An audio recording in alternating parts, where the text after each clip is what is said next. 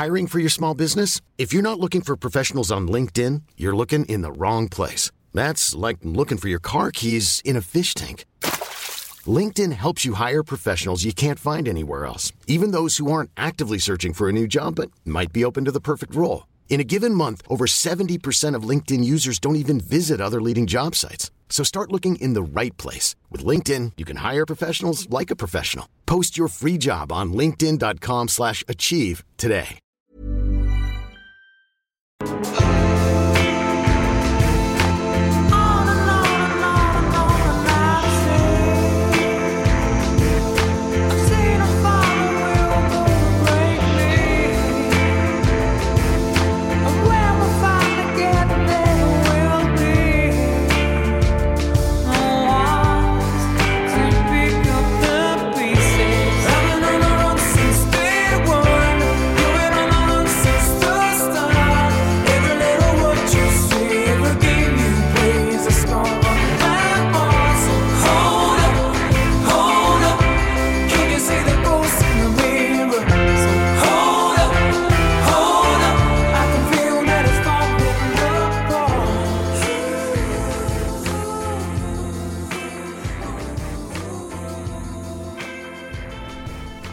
Hey there, welcome to Tell Me Your Tales podcast. Thanks for joining me again on the show. Bradley Croker this week. We all know Brad from the Road to Berlin podcast series.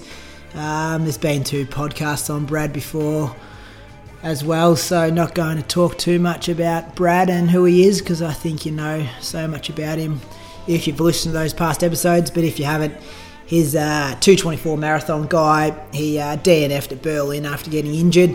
And we just caught up for a bit of a chat just to keep the listeners informed about what Brad's up to. Really similar to what I did with Julian last week, actually. I guess when you talk to these guys once a week for 12 weeks, that when they disappear from your life a bit and you don't hear from them that much, it's a bit weird. So it was good to kind of get the boys back on and just to have another chat and just hear what they're up to in their lives. I hope you enjoy it. It was really unscripted. Most of my interviews I don't really script much of the conversation, but this one I just sat down and put on Skype and just had a chat to Brad, and that's just what I'm sharing you with today. So I hope you enjoy it. I want to probably do a bit more of that kind of stuff, just go in with kind of no intentions and just see where it goes. So it's always easy talking, running with Brad. He's pretty well spoken, and hope you get a bit out of this one. Big news coming November 1st. Keep your eyes out for a bit of a project that us 3 boys are going to be involved in. Something pretty exciting. Can't give much away now, but keep in the loop for November 1st. Social media. You are anywhere on social media and you should see what's going on. Exciting times. Thanks guys. Bye.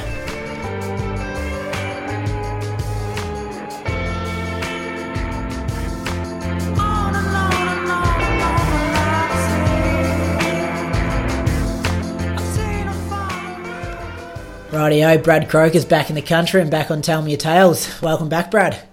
Thanks, Brady. It's good to be home. It's as fun as it is travelling. There's certainly no place like home. You were gone for ages. What, 6 weeks?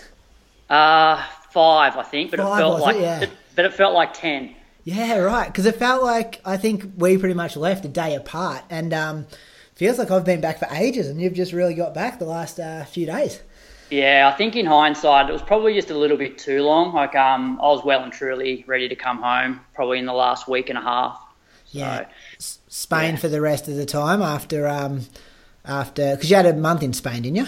3 weeks. Yeah, 3 weeks. So we had 3 days down in Munich straight after Berlin. So we caught the bus down the day after. And then, 3 days there, which was quite interesting. Bumped into Mona at Oktoberfest, and he was limping around the festival because I guess he was pretty banged up from the marathon in Berlin. There for 3 days, and then we flew from there to Madrid, and spent 3 weeks, mostly driving. We hired a car and drove around. So it was good, but I'm the type of person that when I'm on holidays, I like to have a purpose. And I was saying to my wife, Viv, that, one of my enjoyable holidays was, trekking to Everest Base Camp, because every day I got up when there was a purpose, to get to base camp. Whereas when you're just sort of wandering around Spanish, towns, as fun as it is, it sort of wears a bit thin after a few weeks. So I was well and truly looking forward to getting home. Yeah, and out of the routine thing as well, to that kind of, you a kind of routine guy? Yeah, I'm very much a routine guy and very much a homebody as well. Yeah. And so just trying to find places to run, and I still like eating well while I'm away, which is often hard. What about cake of the day? You weren't eating well. Oh yeah, but that was eating cake of the day is fine. And I know Julian gave me a bit of crap about looking fat, while I was away, but I actually weighed in less than when I left. Yeah, right. So, so we actually cooked a lot of our meals rather than eating out all the time, because in Spain it's all just tapas, which is all just sort of finger food type stuff. So it's, I wouldn't want to eat that every day. Yeah. And I guess the flip side, you weren't there recovering from a marathon. You were kind of building back up. Exactly. Like, I guess in my head when we booked the holiday, it would have been run Berlin and then let myself go for 2 weeks. And I didn't feel like I'd really deserved to let myself go, because I'd had 6 weeks off before Berlin. So the fact that I was pain-free, I wanted to sort of get back out running. And I still wanted a little bit of structure in my training, because I just get sick of just jogging every day. And for me, every jog then just turns into like a semi-tempo, which is probably worse than having some sort of structure to my week. Yeah, because you get into that grey area, don't you, where you're just like kicking down your long run, or not your long runs, just like you might plan to go out for an hour easy and then you're rolling 340s for the last 20 minutes. Yeah, exactly. And a few of my long runs I did get rolling, but I think when you're not placing as much emphasis on the other sessions, it's okay to do that and sort of makes you a little bit stronger. But the running over there was really hard just compared to the trails that we have back home. Often just running on these uneven paths in sort of touristy areas. It's not ideal. And I'm the type of person that just sort of likes being out in the bush by myself. So to have all these people around made it hard. And just the little 1%ers that you can't do while you're away. Like I went for close to 8 weeks without a massage, and you just feel like you're constantly on edge, not eating as well. But yeah, I'm not making it to sound like it was a horrible holiday, but just done 5 weeks overseas and just hating life. Yeah, no, it wasn't that bad, but I like home, I guess. Yeah, and I guess there's still a bit of that like frustration around not making the start line as well at Berlin. Yeah, definitely. I guess now though, it was hard over there, but once it's done and dusted, you sort of forget about it and move on and plan the next one. Which so leads us to it. Like, have you been back on a structured program over there, or?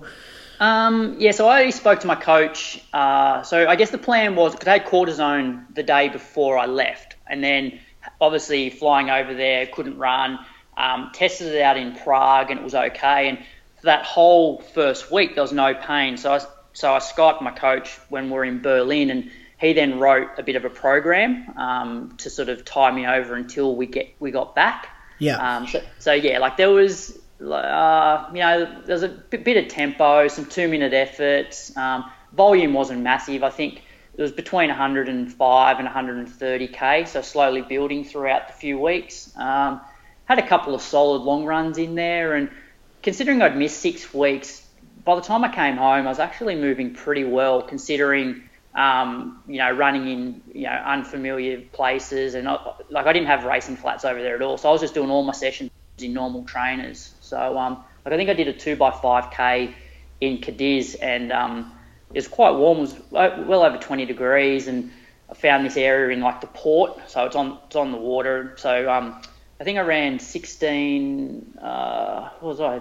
I would have averaged around 16:30, I think, for both the 5k reps off like a k float in sort of 4 minutes. So if I could do that off not a lot of training, I was pretty happy. In heavies as well. I looked at a couple of your sessions and they were pretty impressive, especially that because I tried the same one that what was it, the 1 2 3 1 2 3 4 3 2 1. You averaged like 312s for that. That was solid. Yeah, and that was on an area where I'd looked on Strava, and I saw that there was there was a dirt track that most people had been running on, and for my warm-up, I was able to cover about 3/4 of where I was going to do the session. And I got to the second 3-minute, which is when it starts to hurt, because the the 1 and the 2 and the 3 on the way up aren't too bad. But then if you've gone a bit too hard, as you probably found out, you get halfway through that 4-minute and you're like, whoa, I've got another 2 minutes of this, only a minute recovery, which is a float, and then 3 minutes. So when I was about 2 minutes into my last 3-minute effort, I hit this section that was just boggy, and I almost stopped the session because I was hurting as it was, and then I saw my pace drop from sort of sub 3:10s to 3:15 in the space of 20 seconds, and I'm just but fought through, and it ended up being a pretty good session. Yeah. And that's another thing that does you heading overseas too, isn't it? Finding those locations, and you spend half an hour on Strava just trying to find segments where people have been able to run fast on, so you can go and try and get a decent session in. Yeah, I think Viv was getting a bit frustrated the amount of time I was spending on Strava while we're away. Just looking up these maps and seeing if you can get some course records and all those kind of things. But the most important thing is you just want somewhere where you can open up a bit. Yeah, exactly. And ideally just not on the concrete all the time either. Yeah. So now, because I did read somewhere, and Julie and I spoke about it, how you're looking forward to coming back and getting into some proper training. But that's pretty, you were doing some solid stuff over there, some consistent weeks. Yeah, I guess though when you're used to running sort of, and it's all perspective, back when I was a track runner, 135k a week was massive for me. But then you start training as a marathoner, and your recovery weeks are sort of 140. When you're doing 135, you don't really feel like you're training well. And I think for me, it's more about, even though I'm running 135k a week and I'm still getting in good sessions, just that whole routine. I just feel out of routine and just not doing as many 1%ers so I don't feel like I'm training properly. And, just not eating as well. And, when you're traveling a lot as well, your body just gets a bit tight, just sitting in cars, and it's just not, walking around streets carrying bags, and it's just different to being home where you're purely focused on basically work and training. Well, the cobblestones bang you up a bit as well, I reckon. You just never even have just walking, your hips feel different, and your upper body, and it tests you out a bit. But do you think you can read a bit too much into all those little 1%ers? Do you become a bit of and I know you've spoken about it in the past, you love ticking absolute every box. So then when one box isn't ticked, it kind of makes you feel like you're not training that hard. Whereas from someone else looking in, it looks like you're ticking the boxes pretty well.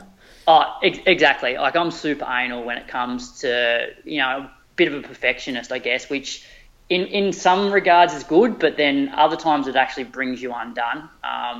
Times I'm just way too intense, and I think I'm slowly getting better, and I think that's a lot to do with Ben, my coach, because he's starting to, I guess, make me realise that you can't be up all year round. There's a time where you just need to chill out and just, tick the legs over, get through training, but just not read into things too much.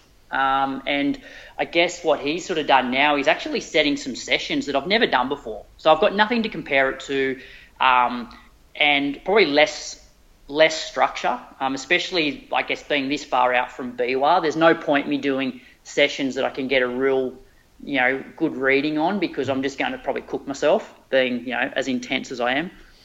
Yeah. So the plan with Ben's to move forward, and what are you going to do before kind of New Year's? We'll just start the marathon build early. Yeah, well, this week, I'm not sure if I've mentioned it on a previous podcast, but I quit my job before I headed overseas and managed to secure a job teaching for next year, which I haven't taught for 10 years. So that's going to take a lot of adjustment. But the school that I'm teaching at next year offered me a sort of part-time position for the last 6 weeks of term. So I arrived in the country on Sunday and started there on Tuesday. So I've got a couple of Year 8 PE classes, and it's a bit of a different, so this is obviously high school, bit different school in terms of they actually have a mentoring program. So I'm giving, you're meant to have 15 students that you actually mentor, and you sit down one-on-one a few times a term and just talk to them about life and things like that. So I've started there this week, and it's been a massive adjustment, just dealing with jet lag and just a completely new work situation, and not really a familiar work situation because it's been 10 years. And a lot of things have changed in schools in 10 years. So it's been a pretty rough week, which my focus for training, which is like, for example, yesterday, Ben set this session where it was basically just run for close to 90 minutes over some hilly terrain and just surge the hills. And I've never done a session like that before. And like I was knackered yesterday afternoon and didn't really want to do it. But because I didn't have anything to compare it to, I didn't care. Like even if I got halfway through the session and had to pull the pin, it didn't matter.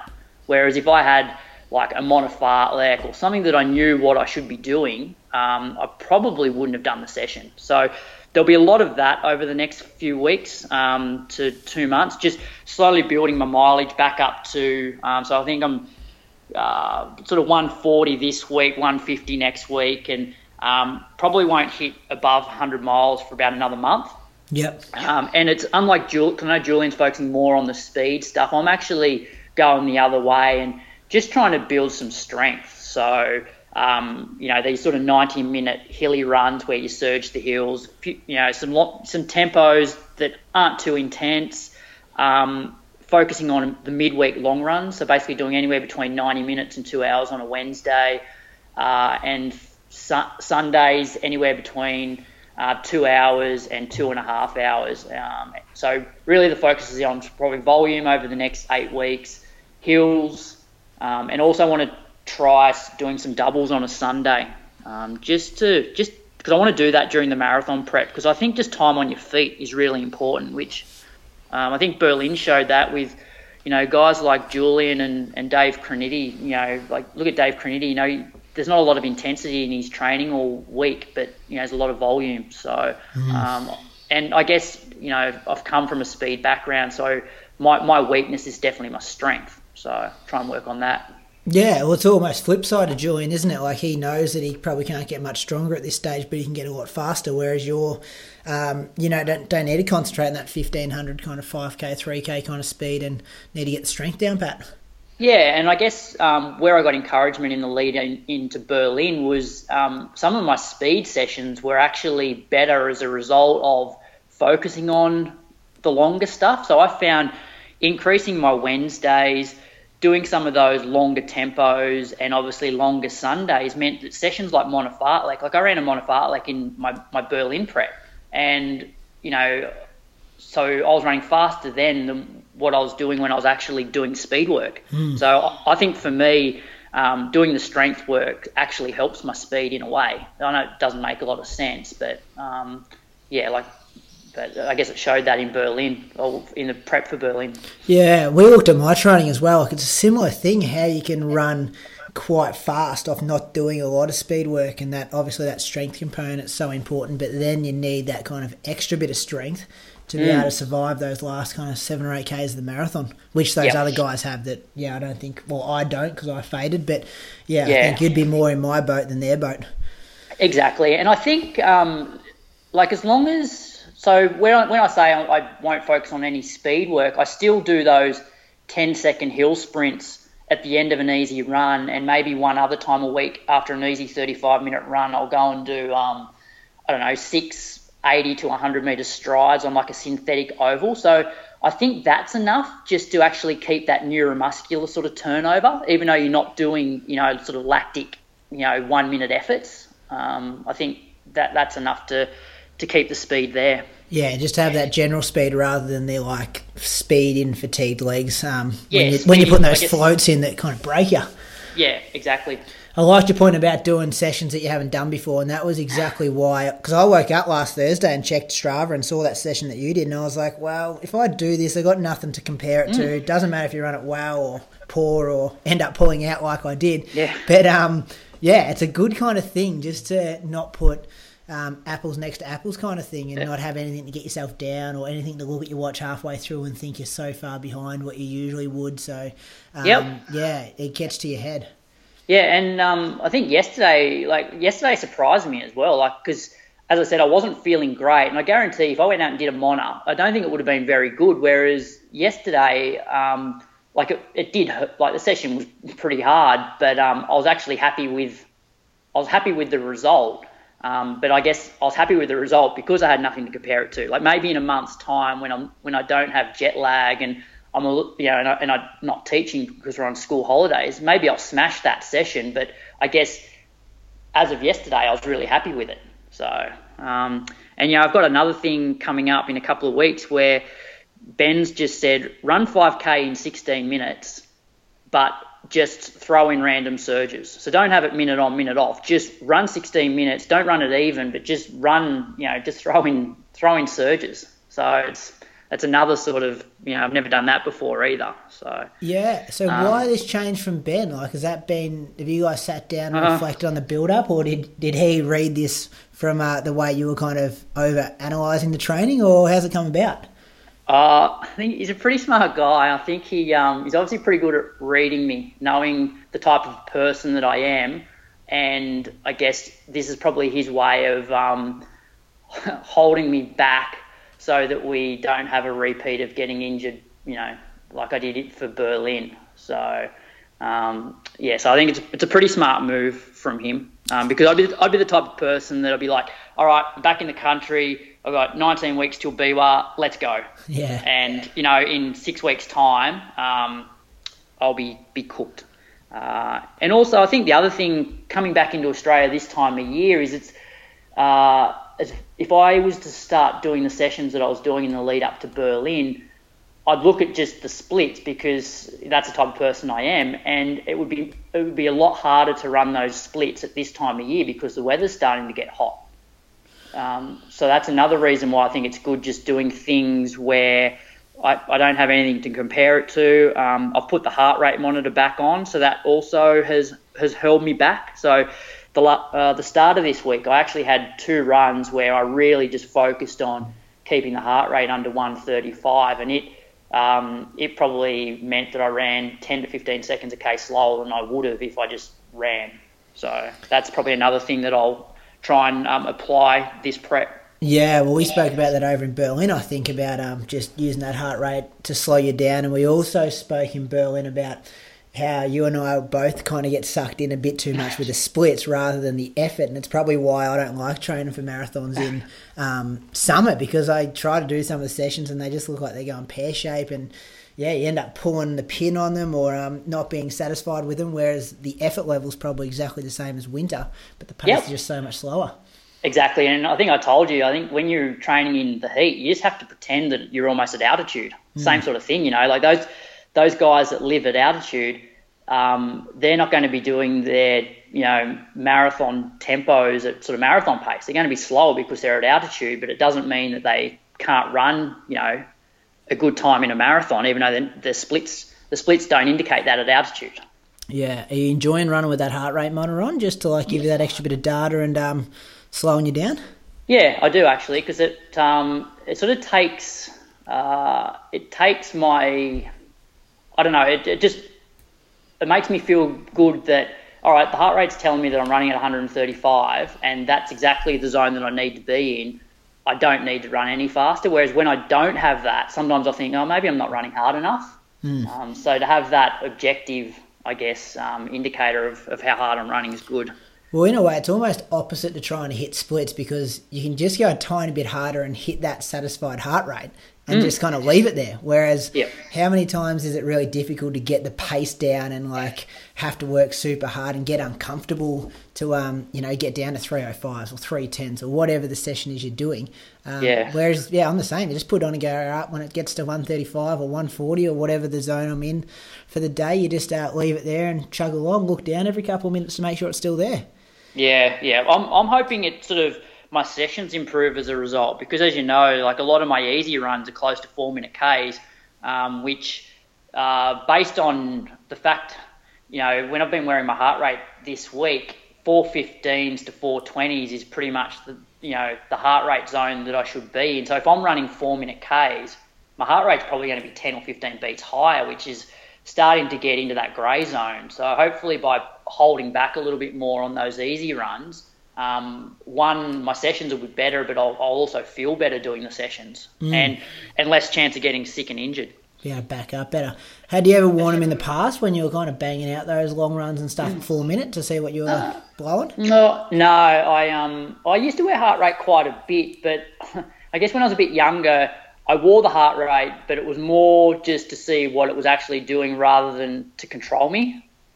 Whereas this time around, I'm actually going, all right, for this run, I don't want to go above 135 and it's, I spoke to Ben about this as well, and it's not so much that don't go above it at all, because if I'm running on a really, really hilly course, like he doesn't expect me just to stop and walk up the hill so my heart rate doesn't go above 135, but it's just there to make sure that you're not I guess, because I tend to escalate my runs and, start off at 420s and be running sub 4s by the end. So I think by having the heart rate there, it just stops that sort of escalation. Yeah, where are you getting those zones from? Have you worked them out scientifically, or are you just winging it, or what are you thinking?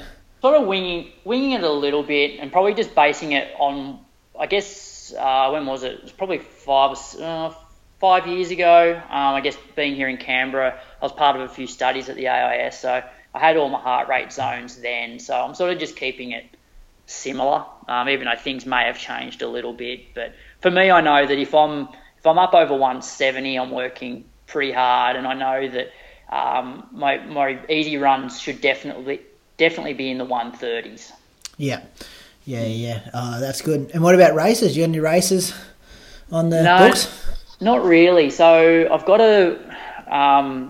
so this is week 1 of my 4-week block. So I'm still going to be following the same sort of cycle that I had, I've had for pretty much the last year, where I have like a moderate week, then a slightly lighter one, then an overload week, and then a recovery week. And at the end of the recovery week, I'll try and find some sort of race. And even if it'll probably just be park run, like for this first block, just to see where I'm actually at. And it'll be interesting to see what I run for park run, just doing, I guess, a little bit less intensity and, just those sort of 90 minutes over rolling hills. Like I might surprise myself. Yeah, well, you always bang out good park runs. You're always swift as. Well, that's because I'm just intense and I just get up for them, which is just stupid. It's like it's a park run, but I don't know. It's the complete opposite of what park run should be. Yeah, it's like, it'd be the same. We'll put it this way, I'd probably be more pumped up for park run than I was on the start line of Berlin. Yeah, but you did have a phone and like some, your hat and all those kind of things. Like you look like pretty sketchy at the start of Berlin. Yeah, have you seen the footage of the race where they show the lead females after like 2 kilometres? No, is it on YouTube? I haven't watched anything yet. Yeah, so if you YouTube it, and I guess within the first couple of kilometres, they show the lead female pack, and you can see me with my phone out videoing. It's pretty like. I'll have a look today. This is what I do on my day off, just watch running videos. Yeah, like if I was at home watching it, I'd be like, "Who's that tool?" Yeah. It's nearly 5 weeks away now. I'll go, wasn't it? It's bloody that 5 weeks has gone pretty quick. They have. So other than that, race wise, not really sure. I guess there's not really a lot before Christmas. Like I looked at that Steigen, but it's hard for me because I looked at the date and it's the 23rd. So Santa's coming 2 days after. Yeah, so I've got to try and get and flights at that time of year are pretty expensive. And because obviously it'd be on at night, so I'd have to try and fly back to Canberra, Christmas Eve, and then I'd have to drive down the coast. So not sure, but. Mate, I'd like to do something in the new year, and I reckon I might even do a couple of track races, just as good like a 5K hit out. I know the New South Wales 10K is off and on just before Biwa, and I've also, like Sean Crichton, who I'm pretty good friends with here in Canberra, he's looking to break some of the over 50 5 and 10K track records. So I said that I'd pace him in some sessions and also some races between now and sort of Christmas. So that's another thing that'll sort of be good, where there's no real pressure on training if I jump in and do some sessions with him. Yeah, what's he got to run? What are the records? I think 30.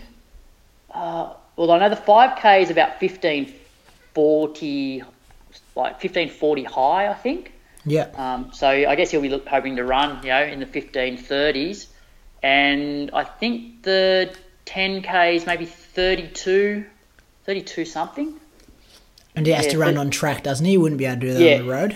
Yeah, no, on the track. So he he hasn't had a great start. He put spikes on for the first time in over a decade a couple of weeks ago and strained his hammy. Oh. So he missed a week, but he's back now. So yeah. There's a lesson just in that though, isn't there? Like, do you really need spikes on at all if you're trying to run that pace? Yeah, I don't know. I guess Actually, I'm not having to go at him. He's like the past Australian 10K record holder. But I just know I always jump in spikes way too early and it just cooks my Achilles.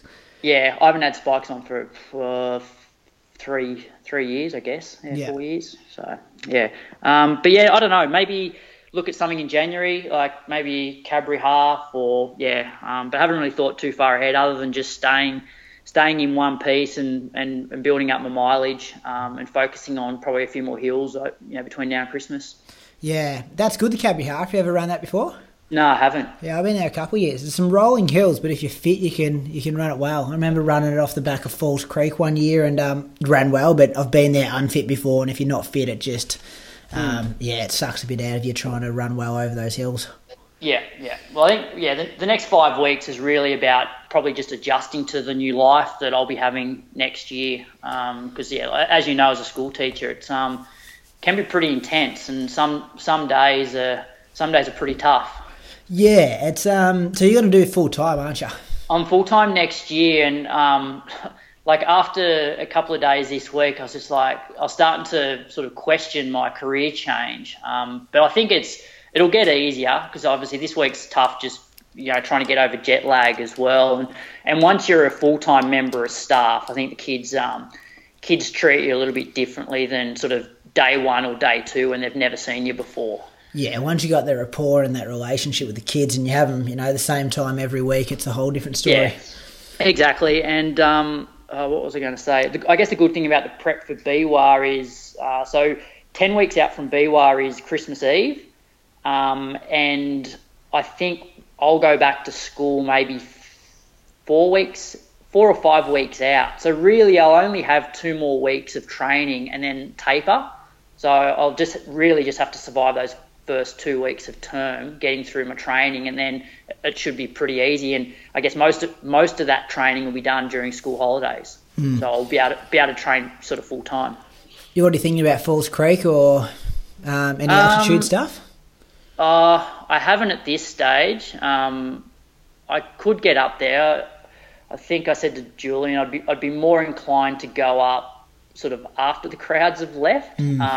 Just for 2 reasons. It's just so crowded up there, and I sort of like sometimes running by myself. But also I think for BWAR, the races start in March, so me being up there, unless I stay till the end of January, there's no real point me being up there in going for 2 weeks over New Year's, because I reckon the altitude benefits will probably be gone by the time BWAR rolls around. Yeah, like Josh did that last year, and he was up there maybe for a month. Like, he came back pretty late. Yeah. And it worked for him. But it works differently for everyone too, doesn't it? Yeah, it does. But even then, so as I said, I go back to work 5 weeks before BWAR, and I think I read somewhere that altitude benefits can last for up to maybe 6. Yeah. So it'd be sort of, you'd be getting towards the back end of the benefits, by the time BWAR rolled around, considering I've got to go back to work. Whereas I think Josh would have been up there in February, which I definitely, so. Which I can't be up there in February. And if I was going to do it properly, that's how I'd want to do it. Yeah, well, the people that only go out there for a week are really just going up for that group training effect more than altitude, aren't they? Yeah, you wouldn't get much benefit from a week. Yeah. Because I know Julian was just talking about going up for 5 nights or something like that, which is it's hardly worth driving up and back for. Well, he just wants to go up and sell shoes and sign autographs, I reckon. Yeah. He'll drive around in that van just trying to flog off stock that you can't get rid of in Ballarat. Yeah. Plug his new coaching business. Yeah, Run Strong Coaching. Yeah. I'm surprised he didn't plug that last week when he was on here, actually. It's a surprise. He dropped it in there for 14 weeks leading into Berlin, but now he's made it official and didn't do it at all. It's pretty good not having him on here, because I can say whatever he wants and he can't shut me down. Yeah, well, I'm just waiting for a court case after he was on here last week. Bloody defamation or something, questioning all these world records. Yeah. I was feeling a bit better about recording with you today, not having to worry about what the guest said.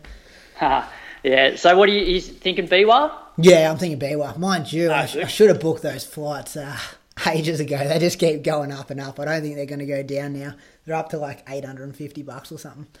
Still not Still too pretty good. bad. Yeah, it's much better than going to Europe. Yeah, so I'm thinking Steigen 10K. Yep. I think I've got 7 weeks. Got a whole month in November and then 3 weeks. So 7 weeks, and yeah, if I can run a good, I'd really like to go under 30. Like that's been I've run 30:05, 30:06, 30:11, 30:13.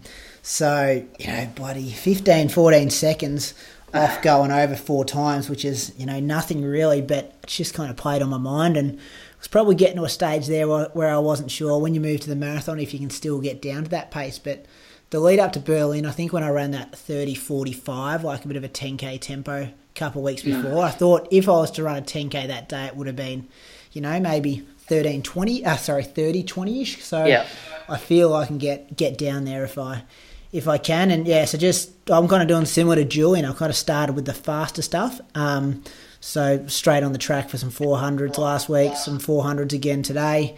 But not in spikes and grassy kind of spongy track. And yeah, they've been happening. I'm still pretty unfit. Like I'm going to do a threshold on Saturday, just trying to get the heart at 160, 165 and just see what pace that equates to. And I reckon that will be, 325s, 327s as a guess. So not aerobically that fit as yet, but feeling like the leg turnover's good. Did some good 1Kers on Tuesday night, which is good. Kind of averaged 3:01 and closed in 2:54. So feeling speedy, but just not fit yet. So that will slowly come back. And I'm the same, just being patient. And the long run the other day, I did an hour 45 and just kept that heart rate at kind of 135 to 140 and get home, and it was like 23K. And I'm like, whoa, that's like I wasn't even sure if it was a long run when you run 23K.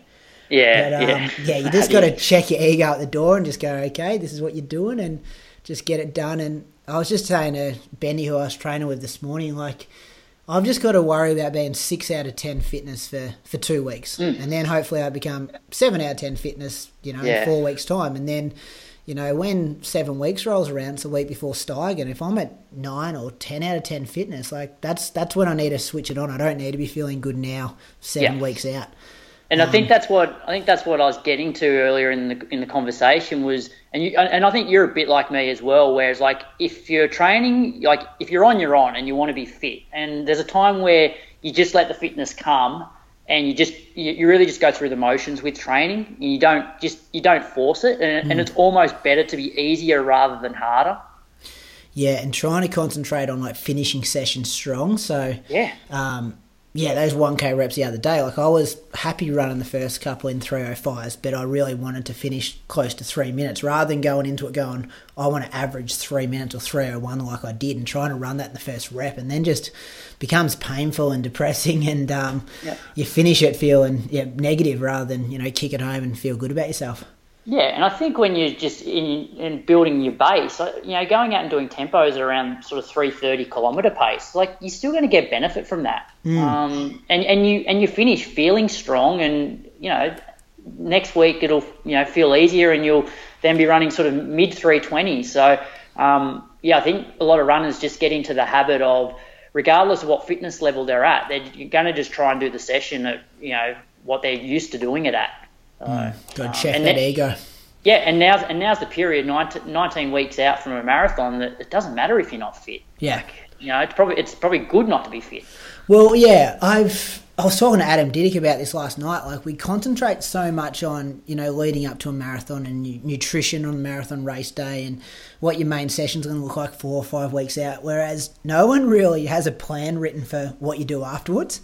Yeah. And just checking, there's quite a few people I follow on Strava and have had on the podcast that have run Melbourne or Berlin, and there's no general, this is what you do after a marathon. Some people are kind of straight back into it, which I've been, I've kind of tried to get into it quick in the past, maybe like a week after, but some people are jumping straight back into it, like banging out races or sessions 7 days after. Whereas Yeah. I think because I pulled out of Lake Biwa the last 2 years, I've known that I've stuffed it up in the past, and I've felt I've come back early, got to 7 out of 10 fitness really quick, and you kind of start of November, you're kind of hitting some pretty good form, but then it gets to like mid-December, January, and you're still feeling fatigued and just, those issues with testosterone that I've spoken about in the past, and you just can't get from 7 out of 10 up to 9 out of 10, whereas this year I really let myself go a bit and recover and kind of do 2 weeks where I lost a lot of fitness, but now I feel ready to get back into it.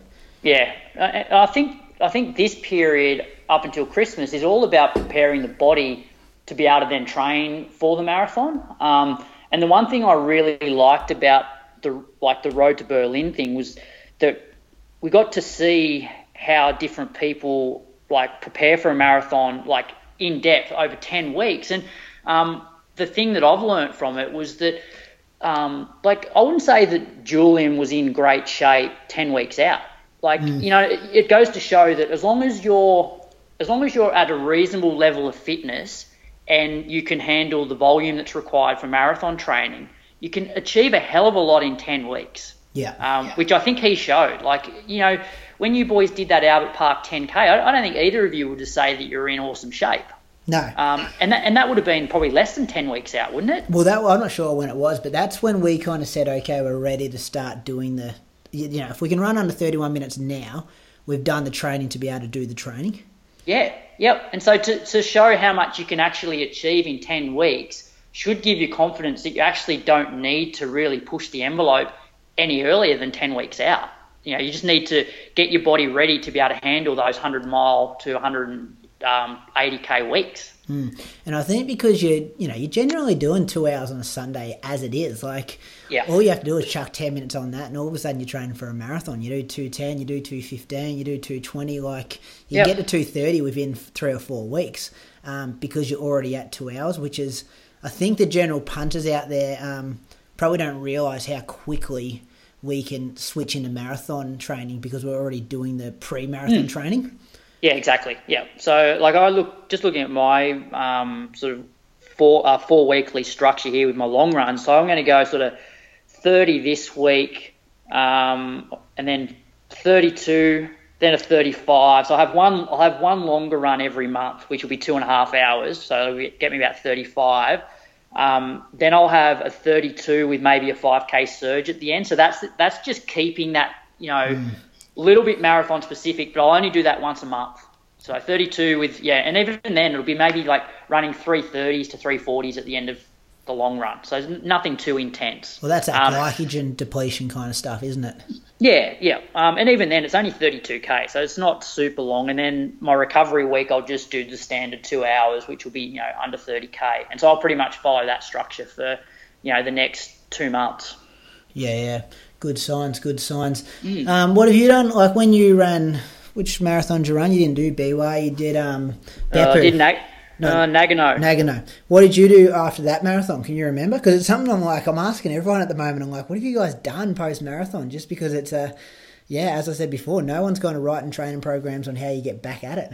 Yeah, I had a really rough period after the marathon, actually. And this comes back to, so I blew up massively. I ran 70, I think I went through halfway in 71 and ended up running 226 high. And so my body was way worse than it was in Canberra, where I, negative splitted by about 3 minutes. So I took pretty much a week off, and then I tried to run 5K the week after. And I got about 3 kilometres in, and I felt like I was in the last 5 kilometres of the marathon again. So I then took nearly another week off, and then I just I started back with some light sessions of 2 minutes on, 1 minute off, and then I was constantly injured after that. I had a few personal issues going on, which was just adding to stress, and I kept having these issues with my calves. My calves would start just spasming on me, and every time that happened, I'd have to miss a week. So for me, Nagano was April 2013, and I didn't run well again until late 2014, I think. I was just, always on and off with sort of these niggles. Bangs but I've been up, pretty, doesn't it? Yeah, it does. But I've been pretty good since. I regret not running more marathons because I ran my first one in 2013. I didn't do another one until 2016, and even that was Melbourne, which wasn't really proper effort. So there's a long time between marathons, which in hindsight I wish I'd actually sort of just stuck at it. But yeah, it sort of destroyed me for a year and a half. Yeah, but that's because even just talking to Julian about how he's going to skip his April marathon or the Feb, whatever it was for Tokyo. We're in the other boat, aren't we? Like, we need to just keep getting them in our legs and hopefully progressing. And he's just made that massive jump now that he can afford to.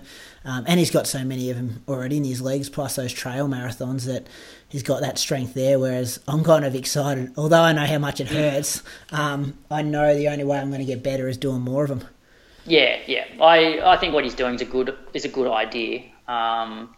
Because I guess he exceeded his expectations a bit, and really, like, the next goal for him, because 220 is obviously a big barrier, and I guess qualifying for Com Games, but I guess 215 is really the next barrier, isn't it? In terms of time frames. So I guess he needs to get himself in shape for 215, which he probably needs to run under 30 minutes for 10K to do that. Yeah, it's that pecking order kind of stuff that, where he is, all those kind of 217, 218 kind of guys so close together. You just need to find 90 seconds and jump them all. But also I think Julian's thinking, a bit more long term as well. So rather than just rush straight into another one, put things in place so that he's a little bit faster over the shorter stuff, and I guess he'll be a little bit fresher going into his next marathon prep because he won't have done one for almost a year. Yeah. And you don't have that recovery in March, April that you have to get through again. You just keep it going through. Yeah. That's good, mate. Hey, did you see these UK? They picked their marathon team yesterday for the Com Games. Yeah. I know we're having a little chat about it last night. Controversy. It's just ridiculous, and as I said, last night, I have no doubt that there's a lot more guys around our level that are focusing on the marathon now because AA dropped the standard to 219. Let's go back a step. So the UK standard was 213. Johnny Mellor goes out and runs 2:12:57 at Berlin, doesn't get selected. UK aren't sending any male marathoners to the Commonwealth Games in 2018. Yeah, it's ridiculous. Whereas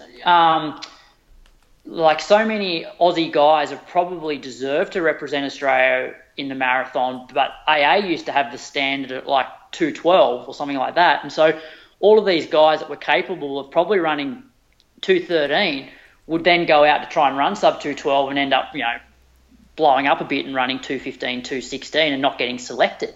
But now that they've, dropped it to 2:19, I'm not that I'd ever make a team, but, I'm probably focusing on it more now because running 2:19 is a hell of a lot more realistic than me running sub 28 or around 28 minutes for 10K. So I think it's great. And I was also having this conversation with Dan Wallace, the Kiwi guy that ran sub 220 in Berlin.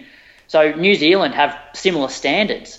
And we worked out that if Australia had the same standards as New Zealand for Glasgow, then I don't think Michael Shelley would have been selected, and then he went on to win Com Games. So it's just, if you can run under 2 hours 13 for the marathon, you're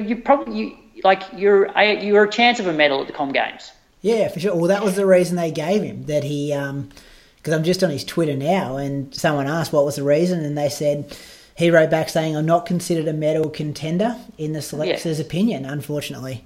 We're sending Liam. I think Liam ran 5 seconds quicker than him at Berlin, and I'd consider Liam, if he has a good day, could run it to 11 and pick up a medal. Yeah, because there's going to be second-tier Kenyans there. They're not going to send Kipchoge and Kipsang and B-Watt or so whoever. Yeah. But I thought Michael Shelley winning gold in Glasgow would actually be more reason for other countries to go, you know what, let's send these guys that are, sub 2:13 runners, because look what Michael was able to do. Yeah, well, he ran 2:11.15 at Glasgow. It's a minute down the road, a minute and a half down the road. He didn't get picked. But what gets me is, like, why have a standard? A guy runs it by a minute and 3 seconds, and then you still do not choose him. Yeah. So what is the point of even having that A standard? Yeah, and like, it's all about promoting the sport as well. Like, by having a standard that's achievable, it keeps people in the sport. Yeah. Like, as I said before, like 2 hours 19 for Australian men. There's a lot of guys that can potentially do that, and it's going to keep them running. Whereas, when it's 2:12, they're like, what's the point? I'm never going to run 2:12.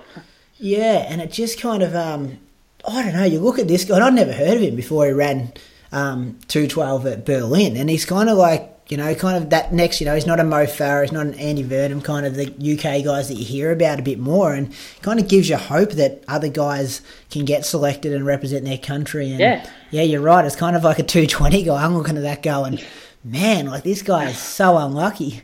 Yeah, Yeah, but it's that whole politics behind it all, isn't it?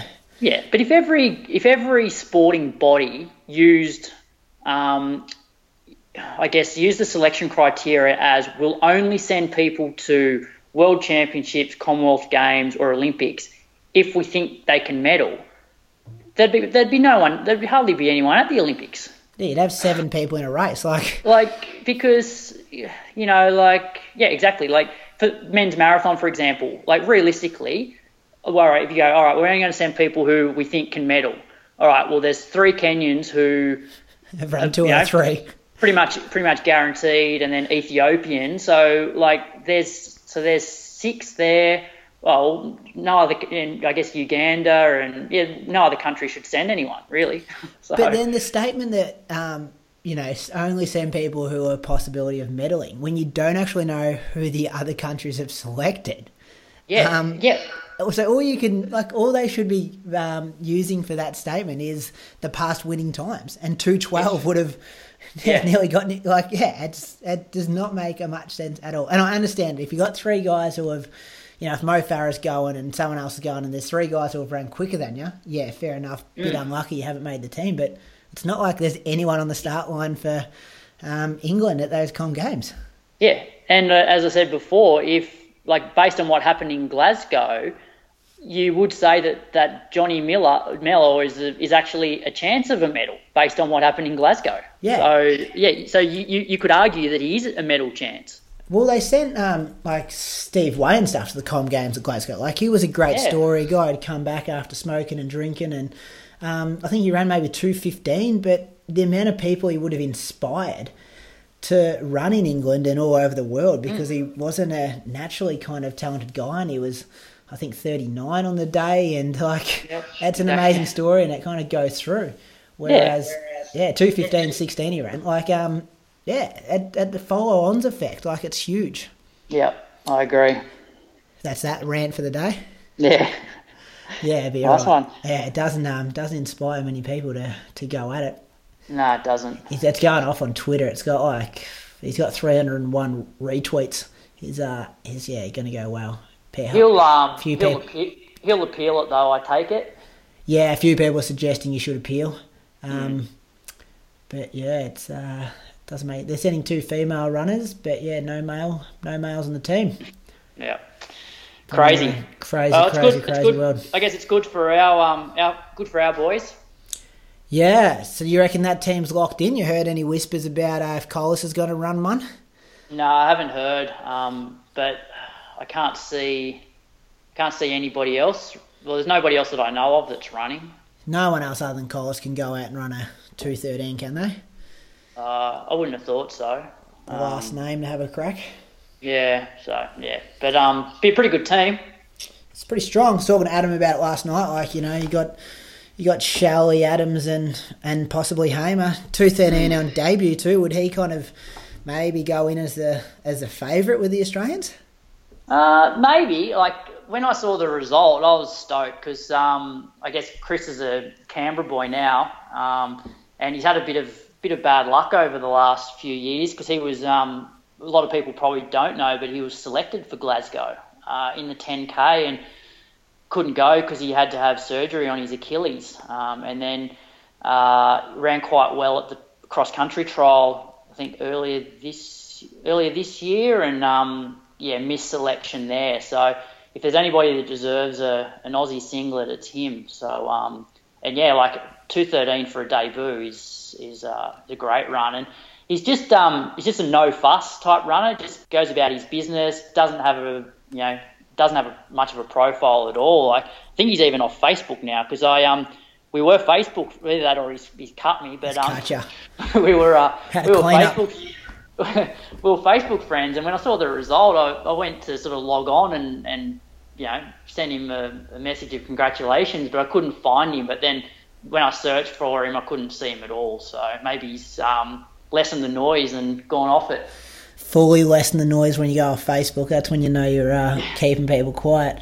You sat on him, dogged him at Zatopek or something one year, didn't you? And then kicked past him at the finish line. That's probably why he got rid of you. So I was like, so I was the fittest I've ever been, and he was coming back from an injury, and the 30-minute train, I guess sort of there's only two of us left after about a kilometre, and I said to him, do you want to do 800 metres each? And we swapped off pretty much the whole race, up until 2 laps to go. So I did actually get him that night. There you go. Got him. That was the same. Adam Diddick was in the same race. We were talking about it last night when I recorded that podcast. Oh, okay. It was raining. Yeah. He was 40 seconds behind you. But this is the sort of the guy Chris was. Like, so he obviously wasn't very fit at the time, and because he's around 28-18. Like since then, yeah. And I was the one that's, because I was in front of him at the time. I said, look, do you want to do 800 metres each? And he's like, yeah. And then he could sense that he was starting to struggle with, maybe a kilometre to go or something. And he goes, I don't think I can do my next turn. And I said, look, mate, if you take like the next lap, I'll do the last 3 or something like that. And like he stepped up and did it. Like which so many guys would just be like, I'm hurting. There's no way I'm going to do, because I'd never met him before. That was the first time I'd ever spoken to him. And for him to do that, I was pretty thankful. And that was the first time I went under 30 minutes that night. So yeah, I went to him. I do, yep. Could be a pretty quiet men's marathon team, though. All those 3 boys like keeping their profiles pretty low. Michael Shalley and Liam and Chris Hamer. Yeah, they do. Let their legs do the talking. Yep. Good way to be, I reckon. Yeah. Too much trash gets spoken on Strava and podcasts and all that kind of stuff. This is why we're not running as fast as them. Yeah, exactly. Spending too much time banter. Yeah, well, I've realised I'm never going to run fast. I might as well just talk instead. Yeah, try and make it into talking about running world instead. Yeah. That's good. And those girls are running quick. Like it's, just a few more sub 2:30s the last couple of months. Yeah, but it's probably as well, like you look at their marathon standard now, like, and it's, there's a lot of girls that can potentially run that, which just encourages them to try. Like when you compare the marathon times to like the 5 and the 10, if you're a pretty good female, like you'd be mad not to attempt the marathon. The thing with them is though they've got that easy stand. I think it's like 2:43 or something. But the girls are running like you got to run 12 minutes quicker than that to be considered. Yeah. No, it's very strong now. Whereas ours, you can kind of run 2 minutes under and maybe be the 4th guy. Yeah. So I wonder when we will actually have more guys under sort of 2:15 and first sub 2:10 in a while. Yeah, I spoke with Adam about this last night as well, and he, I pretty much said, why aren't they? Kind of, surely they're putting in the work and they're hopefully just as talented, but he kind of had a pretty good answer that he doesn't know the ins and outs of their training and stuff, and he can't really comment to why, Michael or Liam aren't breaking 2:10, but you'd like to expect that I think a lot more guys are going to run under 2:15 in the next 2 or 3 years, which is encouraging from Athletics Australia to make that standard 2:19, because those 2:19 guys have become 2:17, 2:18 guys on their way to trying to break 2:19. and then hopefully they can just make that next jump. And I think there's going to be a whole stack of guys, hopefully like yourself and myself, who can go from kind of 220s down to 219s, 218s, and kind of just everyone just keeps going forward. But I'm not sure if that 212 to 210 gap's gonna happen just quite yet. Yeah. Did you see that Norwegian guy ran like 59:45 for that half marathon over in Valencia? No, I didn't see that. One of Christian's mates. Yeah, right. Third fastest non-African of all time. And then Renata Canova's like got on the Let's Run forums and just like documented all his training. There's some insane stuff in there. Yeah, right. Yeah, he's been living in Kenya and spent 12. I think he spent like 10 out of 12 months there, last 12 months, and yeah, red blood cells are going through the roof. So it looks like Christian's all confirmed for a tour down under. Yeah, he's coming down. Yeah, so originally he was going to come out to Australia before BWA, spend a couple of weeks, and then then head over with us. But it looks like now he's just going to go straight to Japan and then come over to Australia after, which probably makes more sense. Yeah, party time afterwards. So try and get on the sub 220 train. Yeah, there might be. Yeah, I think going into BWA, that'd be, because I think I was probably more that trying to hit that 219 or nothing kind of train at Berlin. So it'd be good to just try for 220 and have a good few of us going through, and then we can kick it down at the end if we have to, rather than be under halfway or 35k in. Yeah, I'll be treating that a bit like my first attempt at sub 30 on the track, where I think my last K was my quickest because I just wanted to make sure that I was on that pace. And even if I could have run 29:30 that night, I wouldn't have, it wasn't part of the plan. It was just run under 30. And I think it'll be the same for BWA. Like, I'd be stoked. Even if I could run 219, I'd just be stoked to run 220 and probably won't bite off any more than that. So, Julian would call me soft, but I don't know. I prefer to just, I guess, first tick off that and then look at something faster down the track that's assuming I ever get under 220. Yeah, and it's much easier said than done too, isn't it? Like, it's you got to get in pretty good nick and just need things to go right for you on race day. Yeah, and I'm not getting any younger, and I just have a feeling age is just a number. Don't worry about age. Yeah. Like, your marathon training age is like 3 though. Yeah, it's true. Yeah, ignore that. And my mental age is 1. I might get in the classroom more. It might go up a few hits. Yeah, are you worried about that leading into, like, especially when you said before how you're going to be focusing on like the bigger Wednesdays, and even though the intensity is not there, but when you're working full time and you're trying to bang 2 hours out on a Wednesday and you still got to back up for work for another 2 days and do a session, and you kind of got any concerns or strategies in place to be able to deal with that?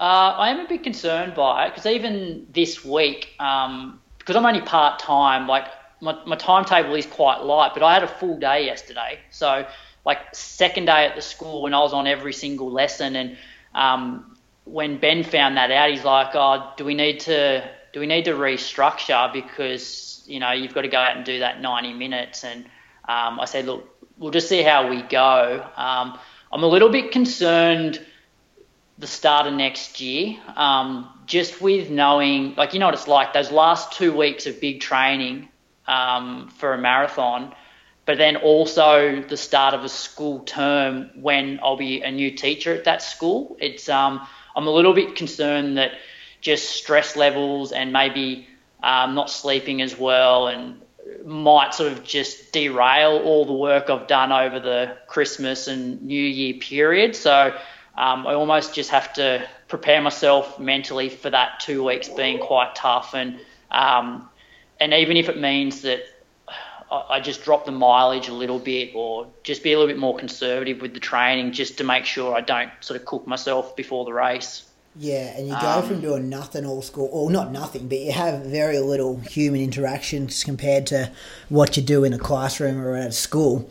And then, there's no, like, easing into it. It's not like, all right, we'll just start with like 2 hours a day, then 4 hours a day. Like, that first week, it just bangs you up massively. I know it takes me like 3 or 4 days just to get used to, like, just kids in your face and meeting new parents, and you're meeting new staff, and you got a staff meeting after school here, and it's like, running, you almost have to put it on the back burner. and understand that's a part of the process, because it just drains you mentally. And there's no way you want to drive out of work and be like, okay, I'm going to go out and bang 10 by 1Ks. Yeah. And that's sort of what it's been like this week, really, is sort of for the last, because I hated my job, the one that I was doing before Berlin, and for this whole year, running has just been my main focus. And this week, it's almost been put on the back burner, and I sort of appreciate people that have like full-on jobs, have like a family with young kids where they're sort of constantly sleep deprived, but then also trying to train for a marathon. So I've got a feeling that that's how sort of life is, in the next couple of years is going to be, which, obviously does make it harder to train the way you want to train. And that's where you need to stop being that perfectionist. Like, if you have a big day at work and you move a session or you ditch a session, but you're still sane, like you're not, it's where those little things kind of have to happen. Yeah, and I guess Liam's podcast that you had with him, the fact that he prioritised some sleep on some afternoons and missed sessions, as he said, it probably helped him in Berlin, even though at the time he probably thought it was doing him damage. Yeah, because you can't, just burn it at both ends, like the sleep's in a way training. Yeah. So, but the school seemed pretty supportive of my running, which is good. I saw the principal yesterday, and I said, look, I just want to see you before I sign my contract for next year, just about this marathon in Japan. And I said, I'd probably have to miss 4 days of work, and she seemed pretty okay with it. So, it's good that they're supportive of that, and so it means that maybe I can do another marathon later next year. We'll see. Yeah, well, I think they've got to be, especially like, you don't have any kids, and I can't imagine you take many days carer's leave or sick leave. So given a guy who's trying to pursue his dreams and it's going to make him happier, giving him 4 days of even just unpaid leave so he can go and do that, it's going to mean you're better when you are there. Yeah. So I guess on the flip side with the whole teaching of being stressful, I guess one good thing about it though is a bit more balance again in my life. I guess in the lead up to Berlin, wasn't enjoying my job, so I guess all my eggs were in the one basket. And I think I touched on this in a podcast, so that when running's going well, it's awesome. But then when you're not running well or you're injured and you're not enjoying your job, then life sort of sucks. So assuming I'm enjoying this teaching job, it'll just give me a bit more balance. Yeah, and even if you're not enjoying it to start off with, you're going to be presented with the challenge to get your head around it or make it work for you, so then you do enjoy it. Yeah, exactly. So, that's good. You're over the jet lag and stuff now? No, not really, no. It hangs around, doesn't it? Oh, like I went to Europe in 2003 and I never remember it being this bad. So I have heard that it does get harder as you get older with jet lag, but like the first night I slept for 3 hours. I don't have an issue falling asleep. I fall asleep for about 3 hours and then I'm awake at like 1 a.m. and I just cannot get back to sleep. So like I have some sleeping tablets which I hate using, but just with this week with a new job, I know that I need some sort of sleep. So I've been sort of having one of those when I wake up at 2 o'clock, just to, because then I start to stress that I'm not sleeping, and I know that I'm not going to be able to function the next day. So hopefully I'm over the worst of it. Yeah, and it just comes on late in the afternoon sometimes. I found, like, actually when I recorded that podcast with Liam, that was like at 8 o'clock on a Saturday night, and I'd been up since 2, and I thought I was going to nod off halfway through it, so lucky it was entertaining and easy to talk to. But yeah, it's at, like, you kind of feel hungover kind of, and it just hits you. Yeah, well, I sometimes feel drunk, and like I'm trying to, like when I speak, I don't feel like I'm making any sense, which is probably just normal, but it's like... You've made sense for the last hour. And here I am, like standing up in front of a class, just especially like if I'm teaching last period, like that's probably about where it like really hits me. So hopefully though, I just need to get through to the weekend, and I think I'll be sweet for next week. Only gets easier from here, mate. You'll be right. Yeah. Rightio. Cheers. Thanks for your time again. I reckon we'll cap it there, eh? That's an hour 10. Yep. Time goes fast when you're having fun. Cool. Right, next time we'll hear from you, we'll be doing a new kind of project, which will be exciting. Start of November, I think we're gonna pull the trigger on that. More news coming there. Yeah, look forward to it. Should be good. What about old wise man's doing his research and listening to different podcasts, and he's got it sorted. Yeah, he's pumped. He's got his gear organised for us. He's taking a lead. It's good. Yeah, it is good.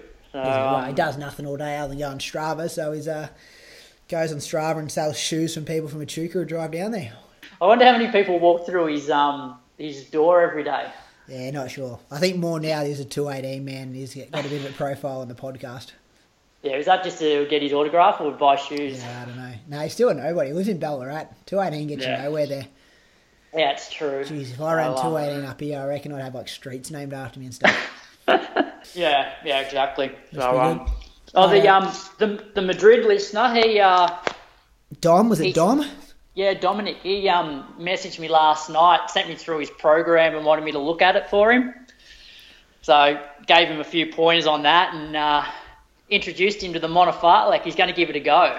Yeah, it's a good session. It's bang for your buck, 20 minutes, like it breaks. It's funny though, people that have never heard of it or have never done sort of minute on, minute flow, they're just like, oh, it doesn't look that hard. And I'm like, I said, look, just give it a go. It creeps up on you, and you'll find it pretty tough. But you do get a lot of benefit from it. Well, even when I did that one the other week, that like 1, 2, 3, I was looking at me watch half like in the minutes. I'm running like 2:55 pace, and I'm like, all right, this is easy. Like maybe I'm not as unfit as I was, and then like it just hits you, and you can't run quicker than 3:20s, and heart rate was through the roof, and it's just they make you tough, those sessions. Yeah, it is good. Yeah, because that's pretty cool. Like a guy from Madrid's emailing you his program, so you can after listening to the Road to Berlin stuff, and you can give him some comments on it. Yeah, it is pretty good, and like it's quite easy now to look at someone's program and just go, look, that's just not, like he had things in there where he was having like 4 minutes recovery between mile reps, and I'm just like, dude, like if you're running halves and marathons, you don't need 4 minutes between a mile rep. Get this, I went with these triathlon boys yesterday morning. They just met at a local cafe, and I actually thought the guy was joking, because one of the guys is a massive joker, always kind of spinning gags and stuff, and they did a 4-minute effort and then a 6-minute jog, then a 4-minute effort. Yeah. And after, because it was just my easy day, so I was kind of running at kind of 3:50 pace off the back of them, getting dropped, and then when they finished the first 4 minutes and hooked back and everyone kind of joined back up to jog, I said, oh, what have we got now? And he goes, 6 minutes. And I was like, you're joking, right? Like 6 minutes. Like, surely we're not doing 6 minutes recovery after 1 4-minute effort. Yeah. And he was like, no, that's it. And I'm like, is this still a part of the joke? Like, I literally could not work out if he was joking or that was legit. And then, 1 more 4-minute effort, and that was it. But, yeah, different people train different ways. But I think hopefully people listen to us on here and they understand that we know what we're talking about. Like, I reckon the only time you need more than 4 minutes recovery is if you're like a track runner and you're trying to get rid of some lactic. Yeah, and if you're running like 58-second 400s or something. Yeah, exactly. Anyway, mate. Cool. Thanks for that. I better get to work. You better get to work. Tough life. See you, mate. See you, mate. Bye.